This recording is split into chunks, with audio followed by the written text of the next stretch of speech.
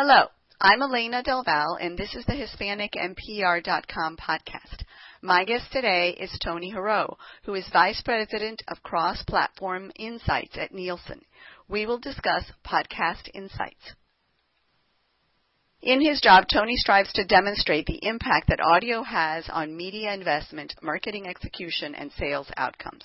He has over 20 years of experience in the buying and selling of media, championed the Radio Reach story via the Total Audience Report, and most recently developed a measurement service for the podcasting industry. Tony, welcome. Hello. Let's start with a picture of podcasting. When we talk about podcast insights, what are we referring to specifically? Well, the focus here at Nielsen has been around monetization of podcasts. There's millions of great podcasts out there, and the real question is, how do people make money with podcasting? And we've been endeavoring for a number of years to come up with a great measurement solution for podcasting, and it's not as easy as one might think. People are measuring their podcasts' popularity by the number of downloads, but that's not really what's going to get an advertiser to spend a significant portion of their ad budget on a podcast. They need more information. That's why we've come up with some of the data that we've published in our recent report, all based on podcast buying power. It gives us a sense for who is listening and what they're buying and how that fits into the advertising ecosystem. And for purposes of our conversation and the report itself, how do you define a podcast? It is a pretty broad definition, so I'm glad you asked. So we really do not care how people consume podcast content. It could be done through Apple iTunes. It could be done through Spotify. It could even be streamed through YouTube. We're really focusing on the content that is typically known as a podcast, but even though it's hardly listened to on an iPod, which is where it originated, it's really grown beyond its borders. Is there a place of origin or a duration or any other limiting factor for purposes of the definition? The way it works is we have a sample of over 200,000 kind of Nielsen families, respondents in our national survey, and we ask them, have you listened to a podcast in the past 30 days? And if they say yes to that question, we go back and ask them additional questions about their podcast listening behavior. So we ask them what device they listen on, how often they listen, where they listen, is it at work or at home? We even ask them about specific podcasts that they're into and even just genres of podcasts that they're interested in. So you kind of have to opt into the question, and then we kind of dive deep. One of the formats that I've been hearing more and more about lately is this idea of a fiction program or fictionalized. But it's more than reading of a book. It's actors and voices and sounds. Are you including that in the definition of podcasts? You know, it's funny you bring that up. I was just thinking of the Ron Burgundy podcast from iHeart over the weekend. And it was a very popular podcast. And it was just one of those light bulb moments where someone was like, we could take a fictional character from a movie and, Will Ferrell just basically voiced the same character he had in that film and made a podcast out of it. It was one of those just kind of cross-platform ideas that really caught on. So in a way, you could consider that a fiction podcast. It just so happens to be categorized as comedy. That's what Will Ferrell's so good at.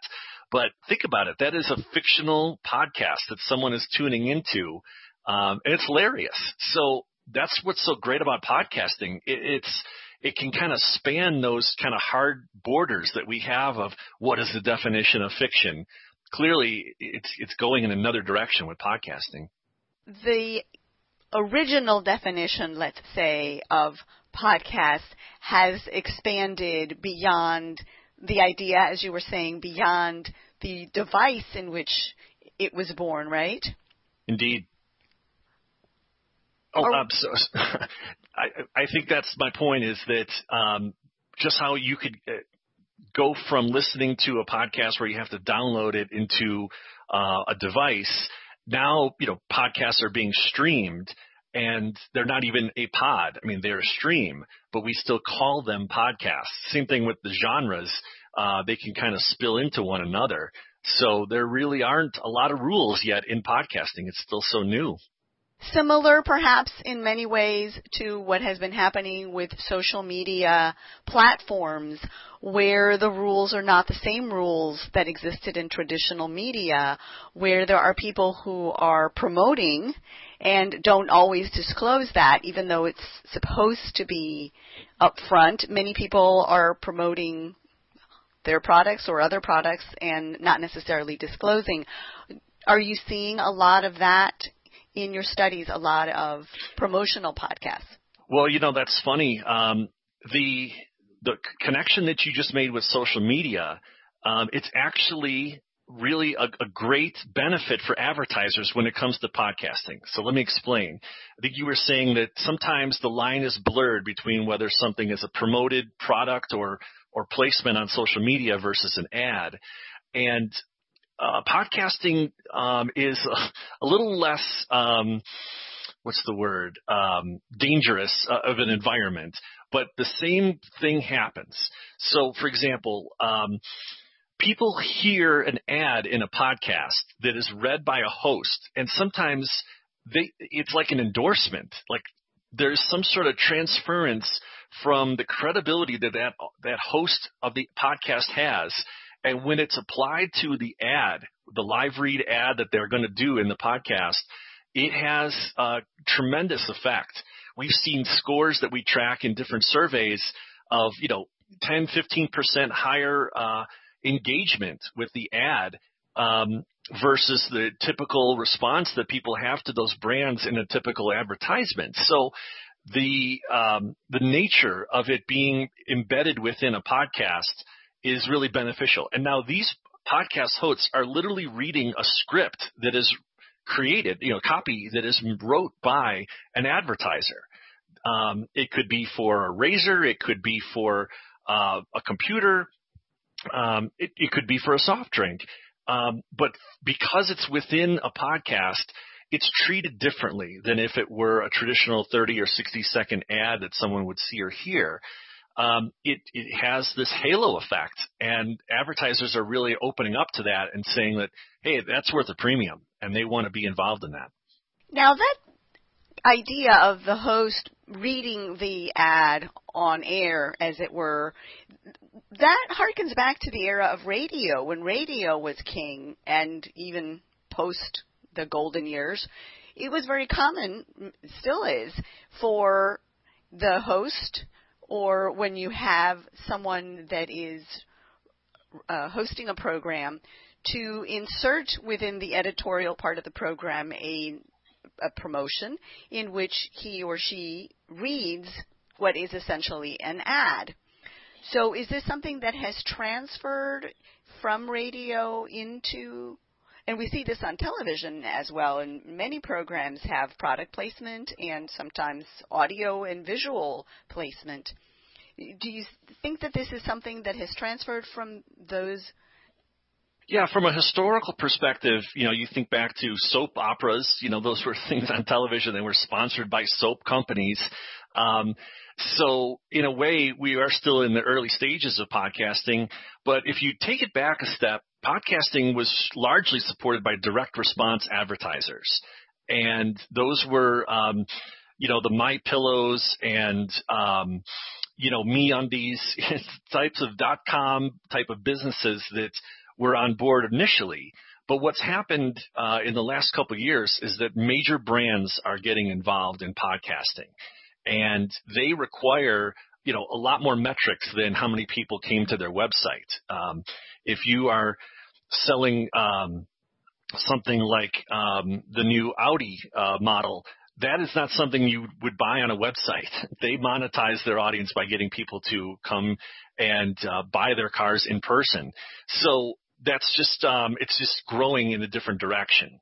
But when it comes to the engagement that people have with those ads, one thing that we found that's really interesting, in the survey that we do, we ask a question about what actions have people taken after hearing a podcast advertisement. So that could be a pre-roll ad that's totally canned and written by an advertiser, or it could be a live read. It doesn't matter, a live read by the podcast host. So we asked these questions like, have you visited a website? Have you gone to a retail location? Have you made a phone call? Like, what actions have you taken? And what we found is if we bucket the people who are podcast listeners into two groups, the light listeners and the heavy listeners. So a light listener might be somebody who listens like 2 or 3 times a month to a podcast. So infrequent. The heavy podcast listener listens like just about every day to a podcast, like 5 or more times a week. And what we have found is that the scores for ad engagement were higher among the heavy podcast users. This is like the opposite of what one would think, is that somebody who is exposed to more advertising in podcasting, you'd think they'd be more jaded. They would be less likely to respond, whereas the newbies in podcasting would be the ones who might be open to responding because they're probably hearing an ad for the first time in this medium. Well, it's not the case.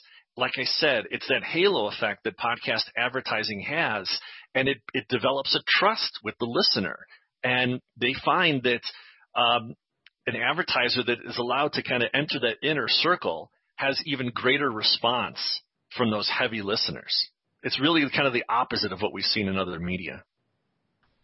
Is it, do you think, in part because you also found a growing diversity in the audience that is listening to audio content? Yeah, there's some truth to that too. One of the questions that we asked, like I said, is have you visited a retail location after hearing an ad? We saw higher scores among Black and Hispanic listeners for that versus the all podcast listeners on average. Same thing with making a purchase at a retail location. The Black and Hispanic podcast listener is more likely to do that, or even calling a phone number. So some of those traditional things that we do in advertising on broadcast, the same type of tactics work, and they're even more effective with Black and Hispanic podcast listeners. Tell us a little bit more about the families that respond to your surveys. So we do a survey of adults 18 plus across the country, and we ask them to fill out a booklet of all of the things that they do. So these are questions around lifestyle, activities, products and services that they buy, media consumption. It's just a very broad survey. And it's a service we call Scarborough. It's been around for decades, and it has a lot of trust among ad agencies across the country, and it's available in 210 DMAs across the country. But podcasting is a national medium. I mean, it's a global medium, but nationally, advertisers are looking at it as kind of a whole of who are these podcast listeners. So what we've been finding out is that with these families, it's just one individual is going to answer, yes, I listen to a podcast, and then we go back and ask them more questions. But we can refer back to even people who don't listen to podcasting and see how different they are. So question I often get is, how different are the podcast listeners versus the non-podcast listeners? And I would say the first thing is that they tend to be younger. So the podcast listener does skew a little bit younger. They are also more affluent, and they are more educated.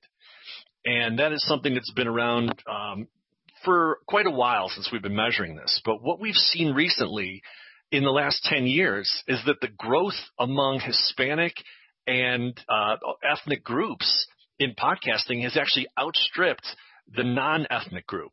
So what that means is that over the last decade, the podcast audience, we all know it's been growing like gangbusters, but the Hispanic audience has grown sixfold over that time. It's gone from about 1 million listeners a month to about 7 million in our estimates. Hispanic is the largest group, but the Black audience has grown 5x, the Asian audience has grown 5x, as well as the other non-white groups growing at 5x. The white Caucasian listener has grown 4x over that time. So that shows us that it's the diversity of programming that's pulling in more audiences. It's just more voices that are heard on podcasting, and that's what's bringing in that younger, more ethnic audience. The families that we were talking about earlier, how do you get them to respond to your survey? Are they compensated financially? Yeah, they are all asked to fill out this product booklet. They are compensated in a variety of ways. So it is something that we've been doing for quite a long time. I think we're going on almost 30 years in this specific survey.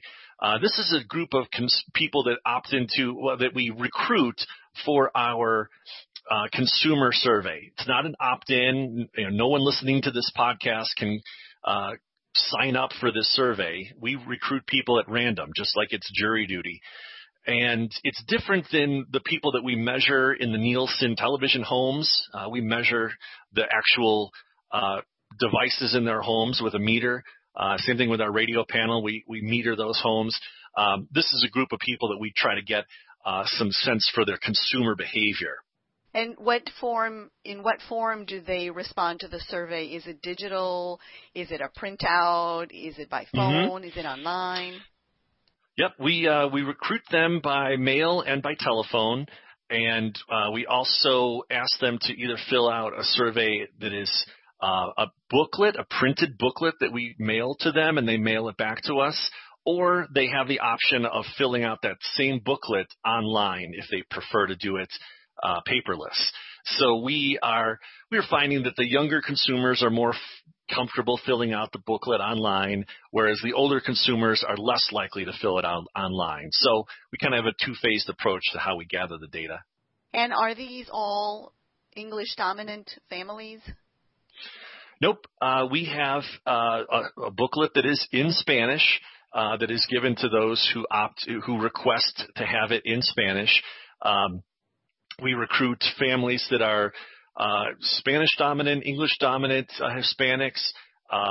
We have representation so that we want to make sure that, if 5% of America is Spanish-dominant, we want to make sure that we get 5% of our booklets filled out among Spanish-dominant Hispanics. So we make sure that we have a balanced sample, and that's how we're able to get these insights.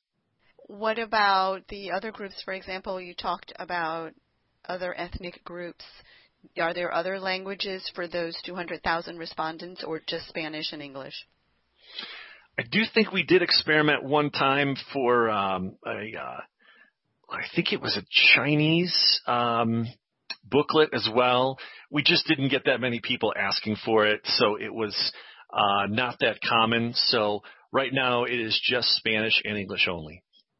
Do you think that the demographics are skewing younger because those financial incentives are of greater interest to the younger consumers and the privacy concerns are less concerning to the younger consumers? No, from what we've seen in our research, people want to have they want to be represented.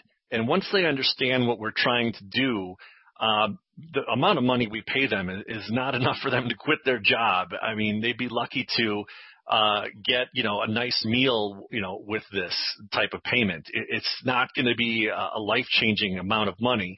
But what we found is that when we ask respondents, like an exit interview, like what drove your, decision to participate, it's usually a factor of time versus, the purpose. As long as we don't let the survey run too long and ask them a million questions, then we usually get a pretty good response. But what we found is that they just want to have their voice heard. They want to represent people like themselves in our research because they know a lot of people look at it.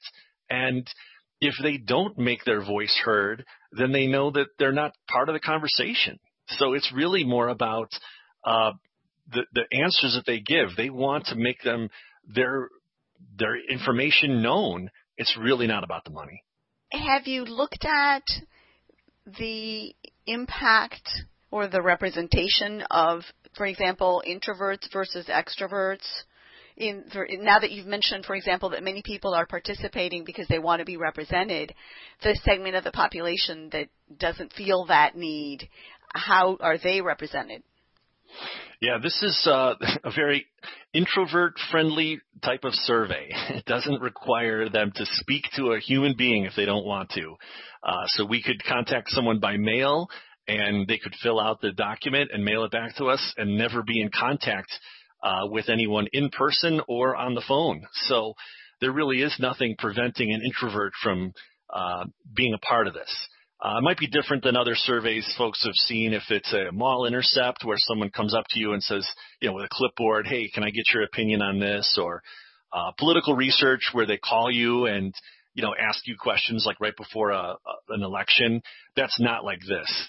This is meant to be representative, and it's meant to be used in Tallahassee as much as it's used in Seattle. So it's meant to be very broad and cover the whole U.S. equally. So what else have you found out? So there's a lot going on with podcasting. I think the questions that we get from clients, we don't have answers to all of them yet, but we're getting pretty close. And what we're finding is just some basic things that people want to know is podcast listening increasing, and where is it increasing?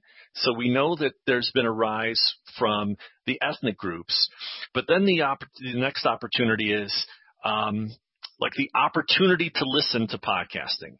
So right now we know that about 30% of all podcast listeners in the U.S. are tuning in just about every day. So if we look at, if there's 1 million people who are listening to podcasts, about 300,000 of them are tuning in every day or just about every day. There's another, call it about 46%, this is almost half, that are really only tuning in once or twice a month.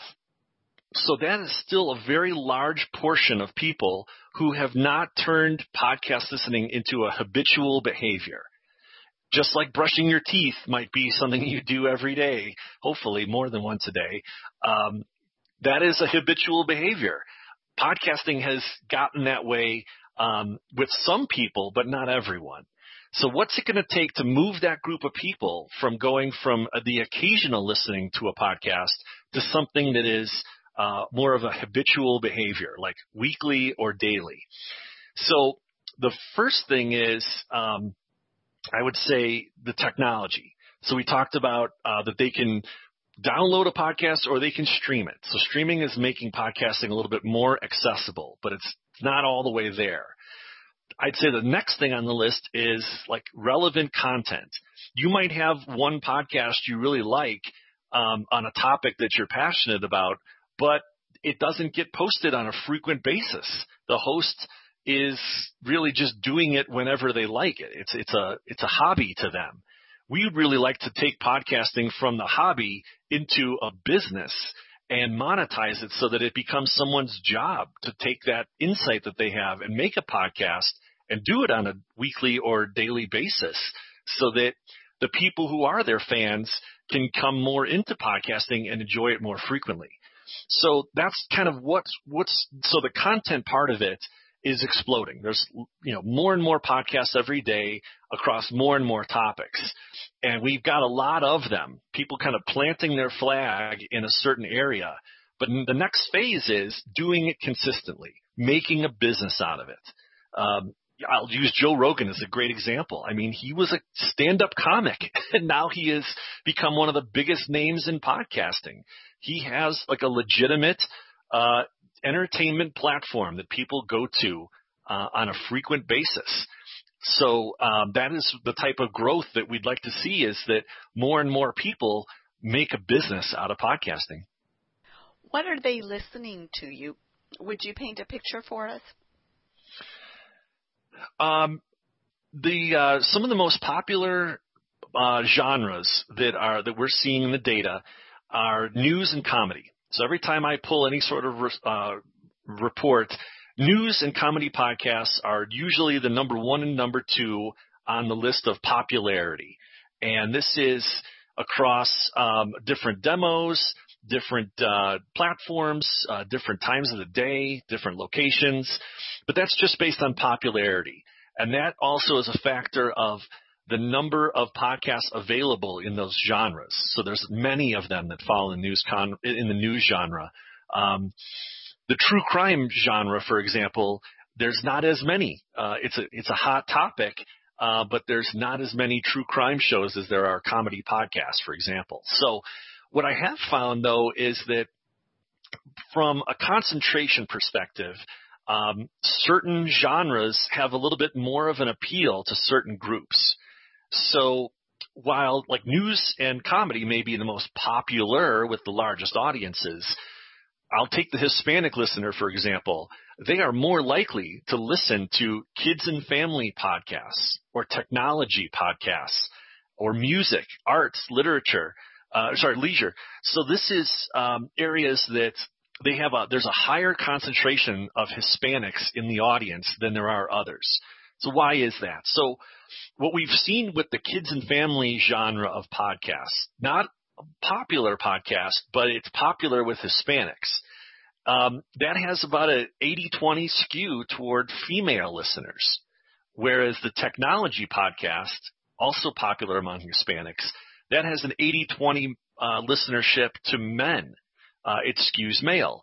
Those two podcast genres are really popular among that specific group, followed by a lot of other mainstream topics like music, arts, and leisure.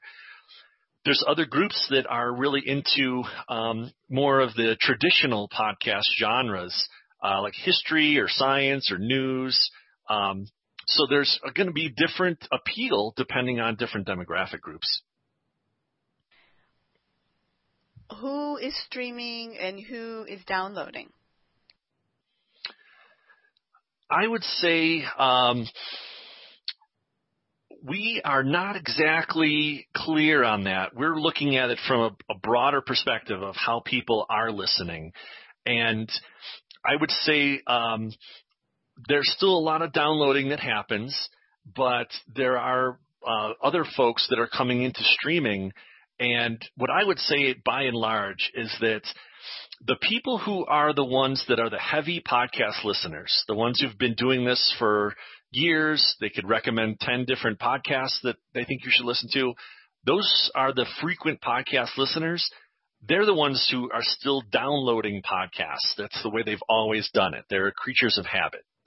The newer ones, the people who are just coming into podcasting that only listen maybe once or twice a month, they're actually more likely to be the ones streaming.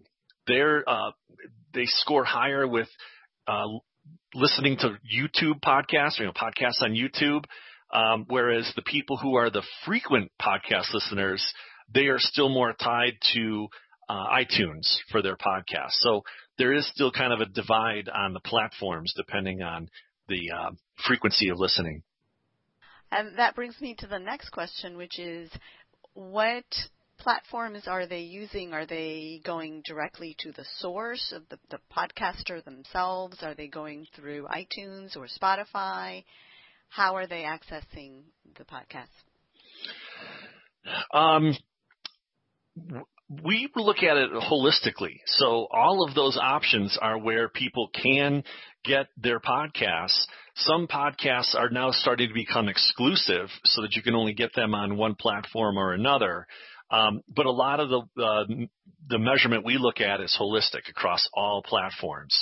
And people are getting their podcasts in different ways, but they don't even know that there's a difference.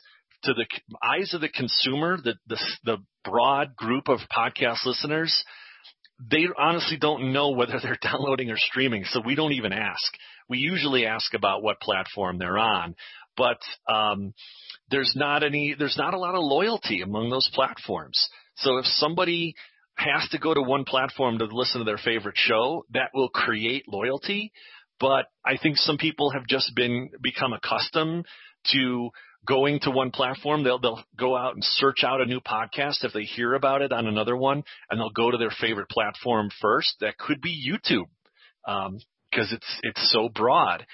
From a podcaster perspective, I know that the mantra has usually been, in order to get the biggest audience, you want to be on as many platforms as possible. So if you are an established, like Joe Rogan type of podcast, exclusivity obviously has its merits. But if you are the hobbyist podcaster, you want to be everywhere. What language, especially, well, since we're only talking about two languages, what percentage of listeners is listening to podcasts in Spanish? We are looking at around, I don't have an exact number for you, but we do now track some Spanish language podcasts in our data. The way it works is different podcast networks can opt in to have their individual podcasts measured, and they will give us a list of shows. And there are some networks that do podcasts, that produce content in Spanish, not English, and they are now showing up in the data. So we are getting enough where we're able to start measuring that. I don't have exact numbers for you, but it is definitely a growing thing. We have another service through our Gracenote metadata service, and they track podcast content globally.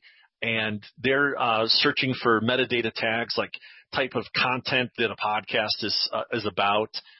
It powers a recommendation engine that's on a lot of the platforms. It's all kind of behind the scenes. But they track podcasts in all languages. So we're just focused on the U.S. though, but for this insight service. But I know that it's definitely something that is there's really no limitation to the languages that you can have in a podcast.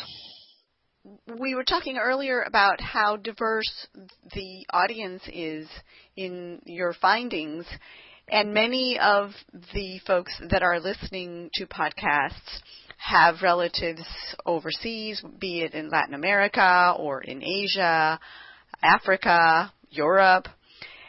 Have you seen a percent of the audience listening to content from outside the U.S.?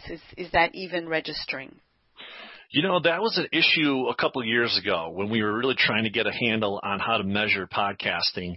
But the more we've spoken to advertisers and the people that have the money to spend in podcasting, their focus is solely on the U.S. This is where a lot of their interest lies. When it comes to, certain type of content, the BBC has a very popular podcast that originates in the UK, but it has listenership here. In our most recent survey, we gave people the opportunity to write in. So we asked them, do you listen to any of these podcasts, Ron Burgundy, Joe Rogan, so on. And we also gave them the option to fill in the blank, like write in a show that you might listen to that was not listed here. And we did see a number of people listen to the BBC podcast. So it really does have a global nature. There is nothing stopping you from listening to podcasts from elsewhere. It's just that for the purpose of our research, it's really around advertising, and a lot of the interest is on marketing to U.S. consumers. Well, speaking of advertising, so what percentage of the podcasts that you studied are being monetized? It goes back to the old 80-20 rule of business, and that's probably the easiest way to explain it. 80-20 applies to, it could be a coffee shop or it could be a podcast network. So 80% of the listening comes from 20% of the users, or 80% of the coffee sales comes from 20% of the customers. It's kind of the same thing here. And there's about a dozen different podcast networks that are part of this service. They opt in to have their shows measured.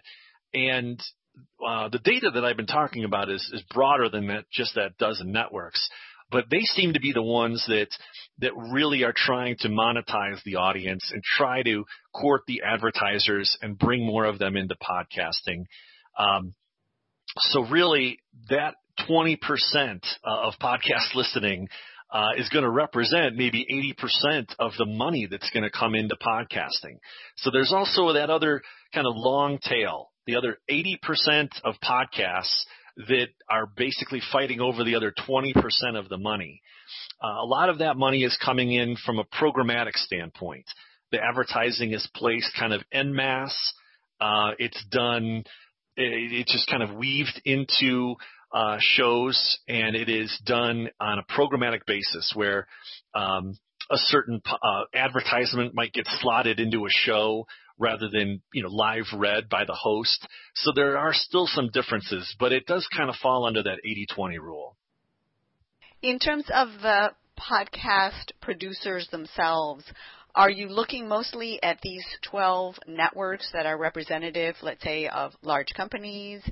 Or did you also look at individuals who are producing podcasts that are not part of the networks? And what did you find?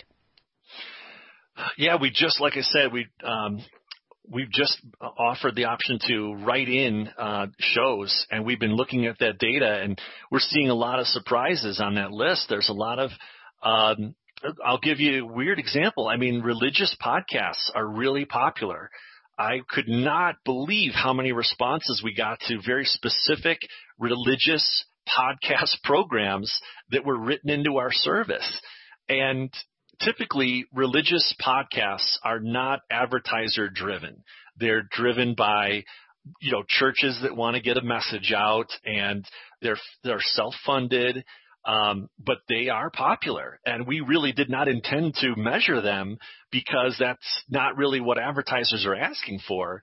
But yet, I was shocked to see how much listening was showing up in some of those areas.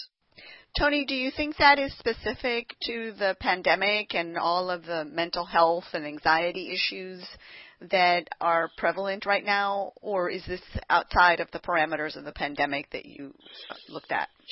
Yeah, I guess that's an unknown question because this is only the first time we've had that write-in question, and it was fielded during November. So November of last year, we were still kind of in, I think, the third wave or whatever at that point, but we were not. It wasn't exactly a crisis like it was in April.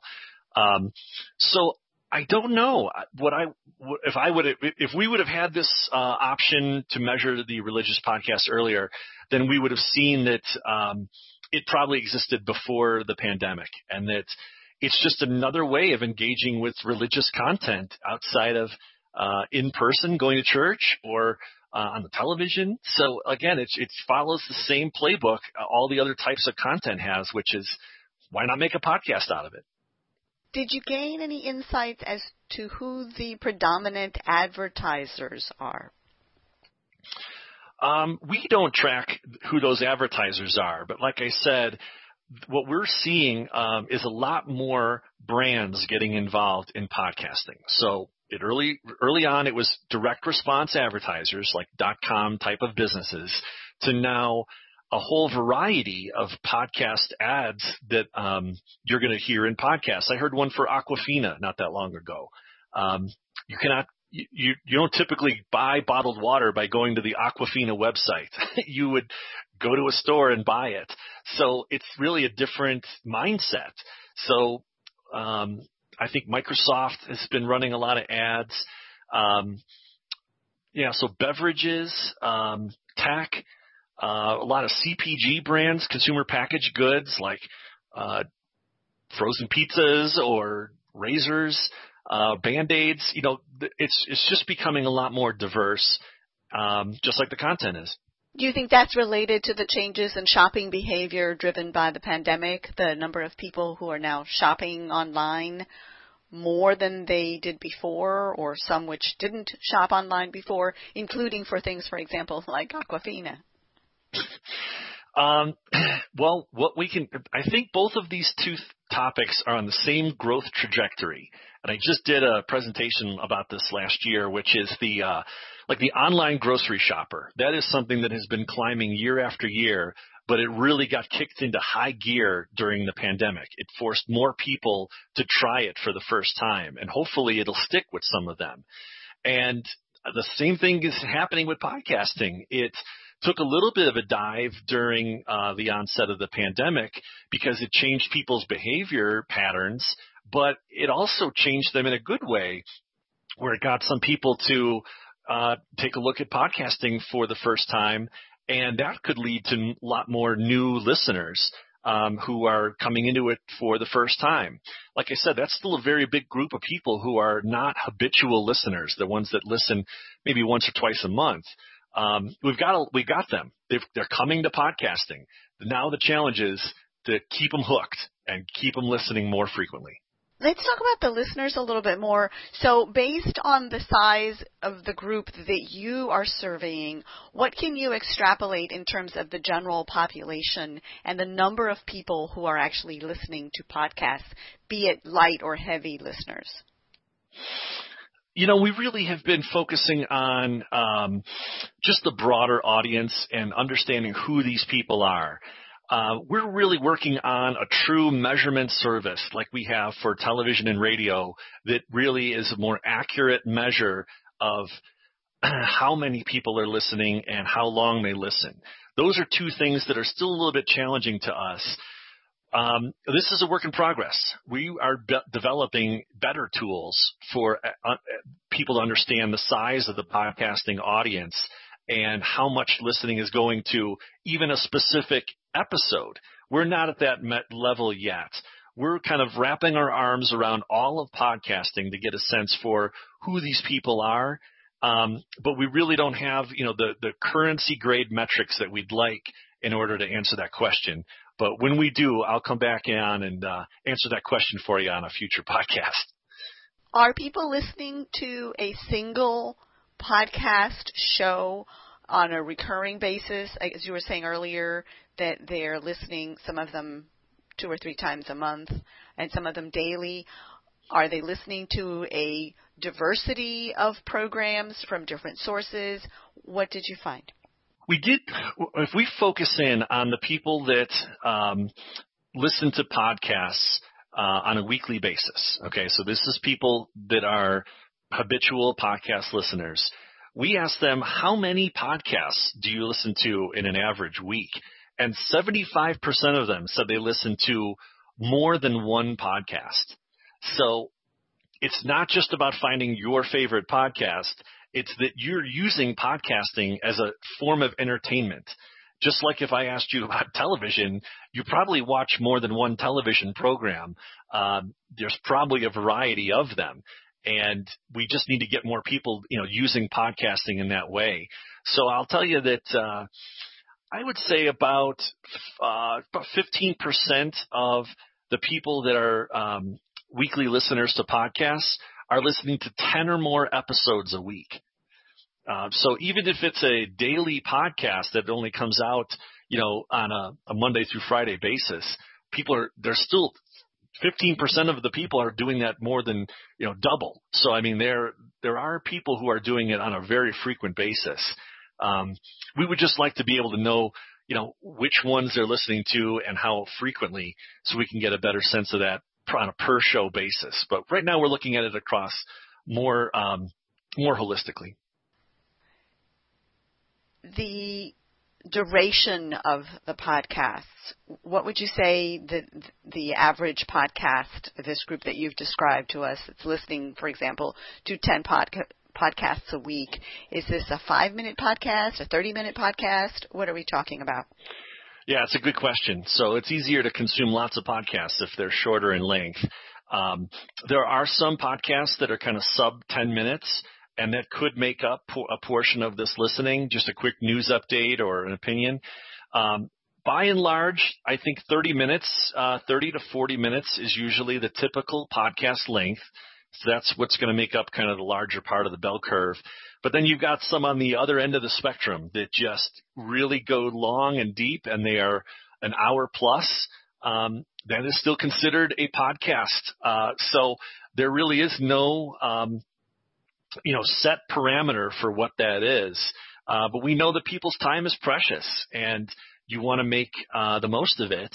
And clearly podcast content that people can't get anywhere else, they're willing to go beyond 30, 40 minutes if the topic is of interest to them. So there really is no upper limit to that as long as the content's good. And based on your findings in the report, you're looking at, let me see here, 22 million light podcast listeners with a median annual household income of $80,000. And then 14 million heavy podcast listeners with a median income of $88,000. So the heavy listeners have a higher median income. Is that right? Yeah, that's right. What we found is median household income is really important to some advertisers. If it's for a certain product that is for a certain, that only a certain person can afford or have a need for, it could be an investment product, it could be housing, it could be a Cadillac. Who knows if it's high end? And then there's other ones that cater to a broader audience. It could be a beverage brand that doesn't really care for a premium high-income household. So what we found is that based on the different genres, the kids and family podcast genre has the lowest household income of all the 18 different genres that we measure, and the highest is the technology podcast listener. So what that means is that there's kind of something for everyone. When we look at how much money people make, it doesn't really have a bearing on whether they can listen to a podcast. It's very broad. But from an advertiser perspective, it gives them a sense for where their money might be better spent if that is a criteria that they are shooting for. What can you tell us about age? Can you give us some more insights in relation to age? For example, you were talking about technology versus lifestyle and kids and their income, but also I'm assuming that the technology group skewed young, for example? Yeah, as a matter of fact, we do report, median age of adults 18 plus that listen to different types of genres of podcast.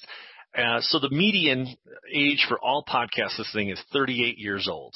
Okay, so that means that half of the people that listen to podcasting are older than 38 and the other half are younger than 38. So it's the median age.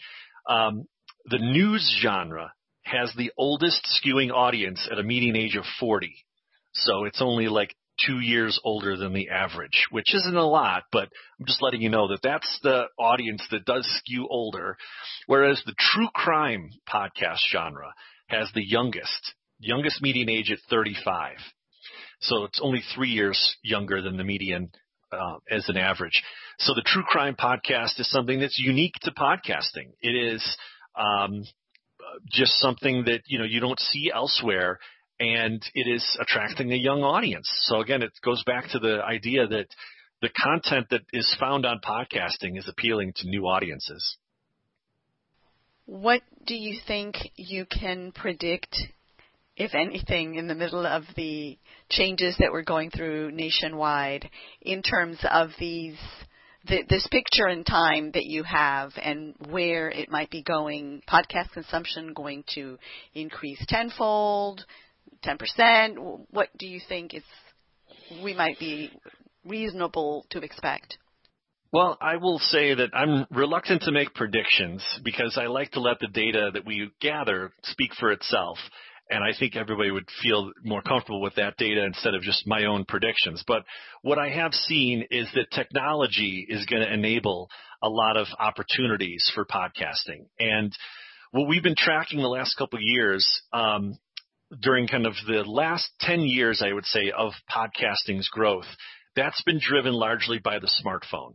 So we know that the podcasting medium started out on the iPod, but the mobile phone, the smartphone, has taken podcasting to a whole nother audience.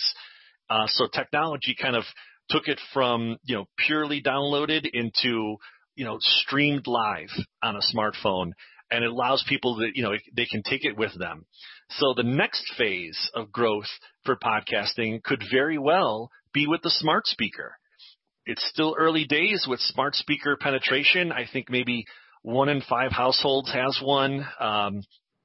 Estimates vary, but it's still not in a majority of households yet. And if it is, it's really easy to consume a podcast, just like any other form of audio content. And it makes it even easier. You don't have to subscribe. You can literally just tell Alexa to play your favorite podcast. So technology is probably going to lead it, represent that next phase of growth for podcasting. How are your survey respondents finding their podcasts? So we know that some of them listen to podcasts regularly and that some of them are heavy listeners, but how are they finding content? Well, believe it or not, word of mouth is the most common way that people are hearing about podcasts. Just like if you talk to a friend of yours and they say, "Oh, have you listened to this podcast?" That's usually how most people hear about it. Or they'll say, "I heard something in this crazy podcast. It was so amazing. I got to tell you about it." That's word of mouth, and it's happening more than anything. But if you are a frequent podcast listener, cross-promotion on podcasts is another way that people get exposed to new content. Drawing a blank on his name, but Rob Lowe, he just launched a new podcast recently. So he is taking, his name from TV and movies and, putting it into podcasting. And that's drawing in a whole nother group of people into the medium that follow him from TVs and movies.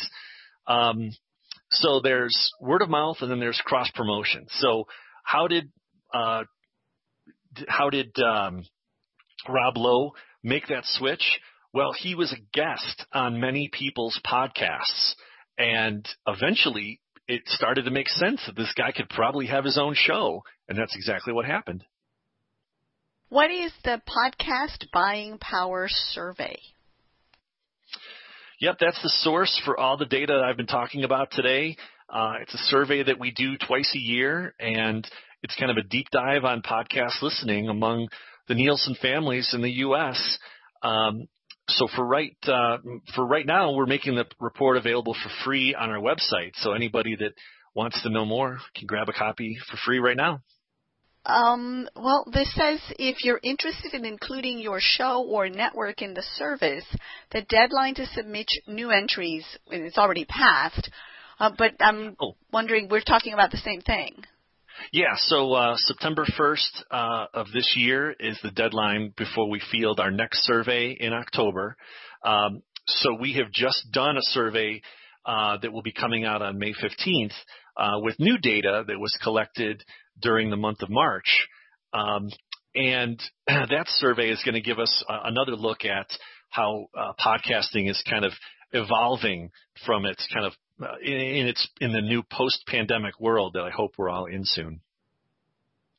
What do you think are the growth? What do you think is the growth potential? It sounds very promising based on our discussion.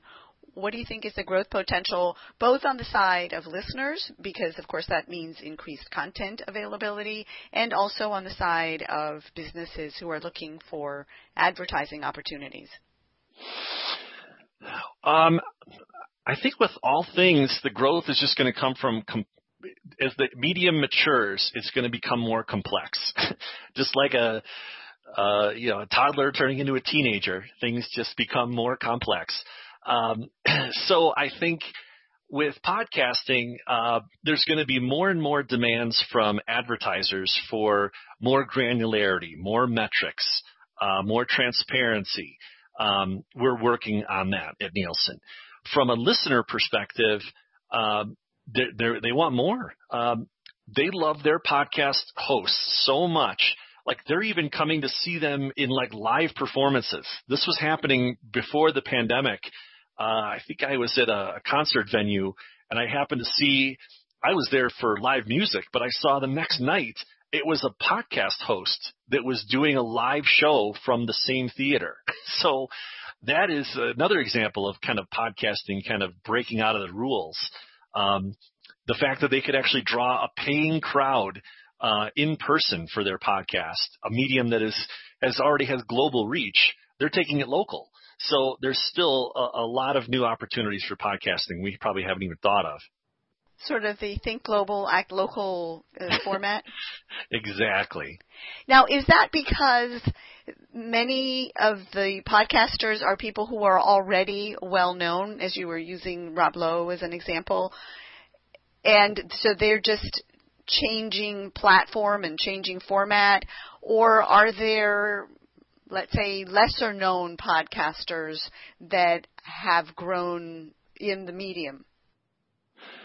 I guess it's coming from all angles. What I think you'll find is that if somebody is coming from their basement or their garage and they're doing a podcast, they're kind of working their way up. And their challenges are with regard to marketing. How can they expose more people to their show? It's not about the quality of the content. They're able to deliver that. They're always looking for new ways to expose people to their shows. And one of the most common ways to do that is through cross-promotion, of inviting someone to be on your show and then you get to be a guest on their show. But then the other side of it is the celebrities. And some of them are coming from TV and film, and they're coming into podcasting. And what some of them are finding is that you don't have to talk in sound bites when it's a podcast. When you are going to do a segment on the news or you have a line in a movie, you really only have a minute or two to develop a thought. But in podcasting, you can really take your time and have a dialogue and, explore a topic, for 10 minutes. It's probably a luxury you wouldn't get in broadcast. I thought I saw somewhere that some of the platforms that are facilitating access, such as iTunes, Spotify, and the like, that they were looking for ways to monetize the podcast content. If you heard about that, does that mean that they're going to be placing ads in somebody else's podcast? How does that work? I don't know. You'd have to speak to them directly, but I do know that it is definitely an opportunity to everyone's looking at new ways to monetize these audiences, and it's the advertisers that are they're definitely on board. There's really not a lot of advertisers I speak to that need to be convinced that podcasting is something they should be interested in. They're already interested. So it's really about the exploration and the different ideas that people are having with creative ways to monetize those audiences. And some of those platforms are they're right where the rubber meets the road. So they've got new ideas, and I think we're going to just continue to hear about more of them and new ones every day. You talked about cross-promotion and how people find the podcasts. Did you see any link or any connection between the podcasts and social media, outside of course, YouTube, which in some cases is where the podcast can be found? Yeah, social media is an excellent way to introduce people to new podcasts. It's one of those stronger ways that people are discovering new podcasts, but it does come down to monetization. So it's hard for podcast content to quote unquote go viral on social media. It's not consumed in that same fashion. You'd have to cut a clip of the show and post it. Oftentimes it's non-visual. So I would say that paid social media is a very effective way of doing podcast promotion, but it's the chicken or the egg. You kind of need a monetized audience before you can pay for advertising for the show. So it's going to grow in fits and starts. And the word I haven't heard today is influencers. Well, I guess I would say it's assumed that a podcaster is already an influencer. From what we see from the advertising scores, the halo effect that these podcast hosts have when they read the advertiser's copy is tremendous. And you would consider that the effect that an influencer would have on a brand. It's something that we can track. We can measure it for advertisers, and it's something that we've done quite a bit over the last couple years, and that's partly leading to why so many brands are getting involved in podcasting. It's just maybe the term influencer is maybe overused, so that's probably why I haven't used it. So it's waning. The term is waning, but not the concept? The term may not be waning. It's just sometimes it has a negative connotation. Now, today we have been discussing the February 2021 Podcasting Today Insights for Podcast Advertisers report from Nielsen. And I think I heard you say earlier that is available free of charge. Is that right? That's right. Anybody can grab a copy of it. It is available at Nielsen.com. That's Nielsen.com. Just search for Podcasting Today, and there's a lovely 18-page report with your name on it, ready and waiting. And for listeners who want further insights on the state of podcasts today, are there any other sources of information that you can suggest, any books or any other? Yeah, this is just a drop in the bucket compared to the amount of data that we collect around the podcast consumers in this country. Reach out to your Nielsen rep if you are interested in learning more. We can tailor these solutions to all types of brands, podcasts. We can answer a lot of different questions that people are having around podcasting from a U.S.-based perspective. So reach out to us if you'd like more information. Tony, thank you for joining us from Colorado Springs, Colorado. Thanks so much. And to our audience, you have been listening to Tony Heroux, who is Vice President of Cross-Platform Insights at Nielsen, who discussed Podcast Insights. To propose a guest for the show, you can email me directly at editor@HispanicMPR.com. That's editor@HispanicMPR.com.